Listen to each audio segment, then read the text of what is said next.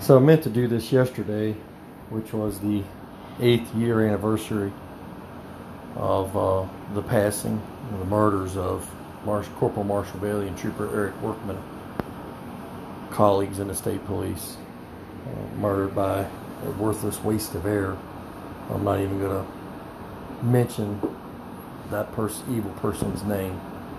I never really worked with Marshall other than going to in-service several times with him. I never worked out in the field with him though, but I can tell you that he was well loved by everybody.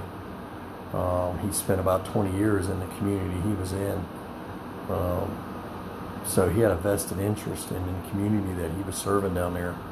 He lived there. I believe he helped out with some youth organizations and stuff. So he was well loved, well liked. I never met anybody who didn't like Marshall. I never had the pleasure to meet Trooper Eric Workman. And I know he was only in the department maybe 6 months to a year, or less than a year, from the time he graduated the academy until he was murdered. But those two guys were real heroes. That's the real heroes. They're the ones that they didn't come home to their families at the end of their shift. And they were just out trying to help their fellow West Virginians, trying to keep people safe. And they had no idea the person that they had just put in the back of their cruiser. I do remember where I was at, and I know I'm fast forwarding 12 years or so, 13 years into my career, 14, but I do remember where I was at that point in 2012, August the 28th, 2012. I was the detachment commander at Romney, and I was actually helping my troops serve a drug warrant. I guess you could say a high-risk drug warrant on one of our local drug dealers in Hampshire County. And we were actually in the midst of serving that warrant. We made entry into the house. The drug dealer, was not there. But we knew he had weapons, and we knew he had a strong dislike for the police or hatred for law enforcement. So we were taking every precaution we could, and I think there was myself, 1, 2, 3, 4. There was myself and about 4 or 5 other troopers. A couple of those were undercover officers. I won't mention any names. However, a couple of those were undercover officers, and it was actually the undercover officers' search warrant, what I remember, if I remember correctly. Yeah, it was that we were serving. So we raided this guy's house, and we're actually in there, going through his house, searching for contraband, searching for drugs, searching for money, searching for computer records, trying to see if he had any documentation as to who he was selling his illegal substances to. And dispatch came over the radio and asked if I could 1021, which meant call the detachment. Well, we were in a section of Hampshire County which had very limited cell service. So I told dispatch, I said, give me a few minutes. They said, well, it's very urgent, as soon as possible, ASAP. I said, okay. Romney, that was the name of my detachment, and also the name of my dispatch for this area was Romney, and is Romney. I said, Romney, I'll call you as soon as I can, in just a few minutes. And by the time I got service, Romney had yelled at me on the radio again and said, be advised that the first sergeant needs you to call him. I'm like, what is going on? So I told Romney, I said, I don't have any service where I'm at, Romney, but let me ride down the road. We were back in a podunk, backwoods, half-assed subdivision of Hampshire County.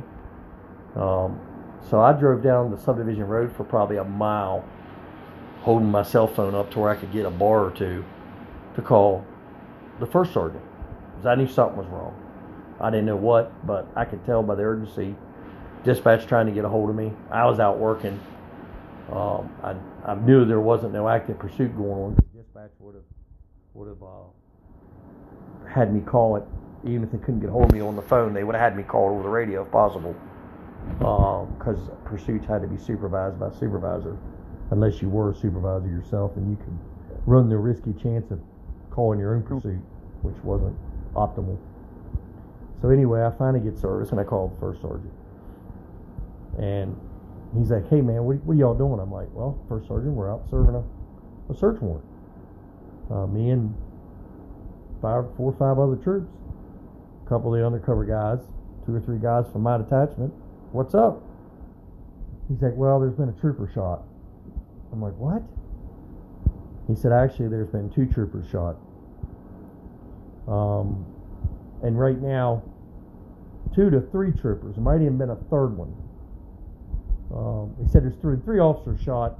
2 of them we know were troopers. We're not sure yet on the 3rd one whether he was a trooper or not. But it looks like 2 of them's already dead. I'm like, what? Oh my gosh. He's like, I just want you to know, because it's going to start breaking in the news. And you need to tell your men. I'm like, okay.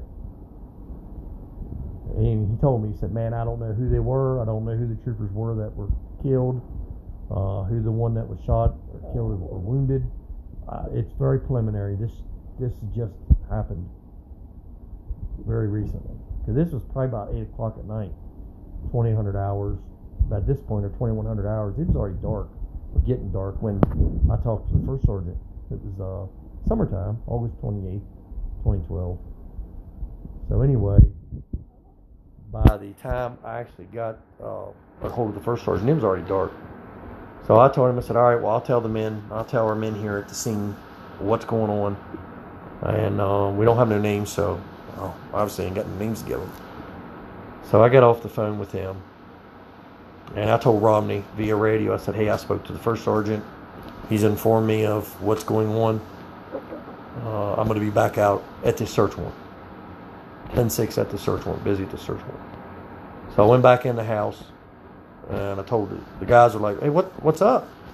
I'm like, man, I got some bad news. And they're like, what? And I told them, I was like, man, apparently there's been 2 to 3 troops shot, 2 to 3 officers shot.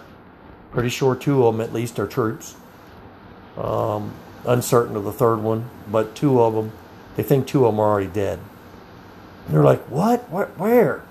I said, man, I don't know, other than I know it's down in the southern part of the state, south of Morgantown. That's all they gave me. I didn't have no more than that. Well, who was it? They asked. I don't know, man.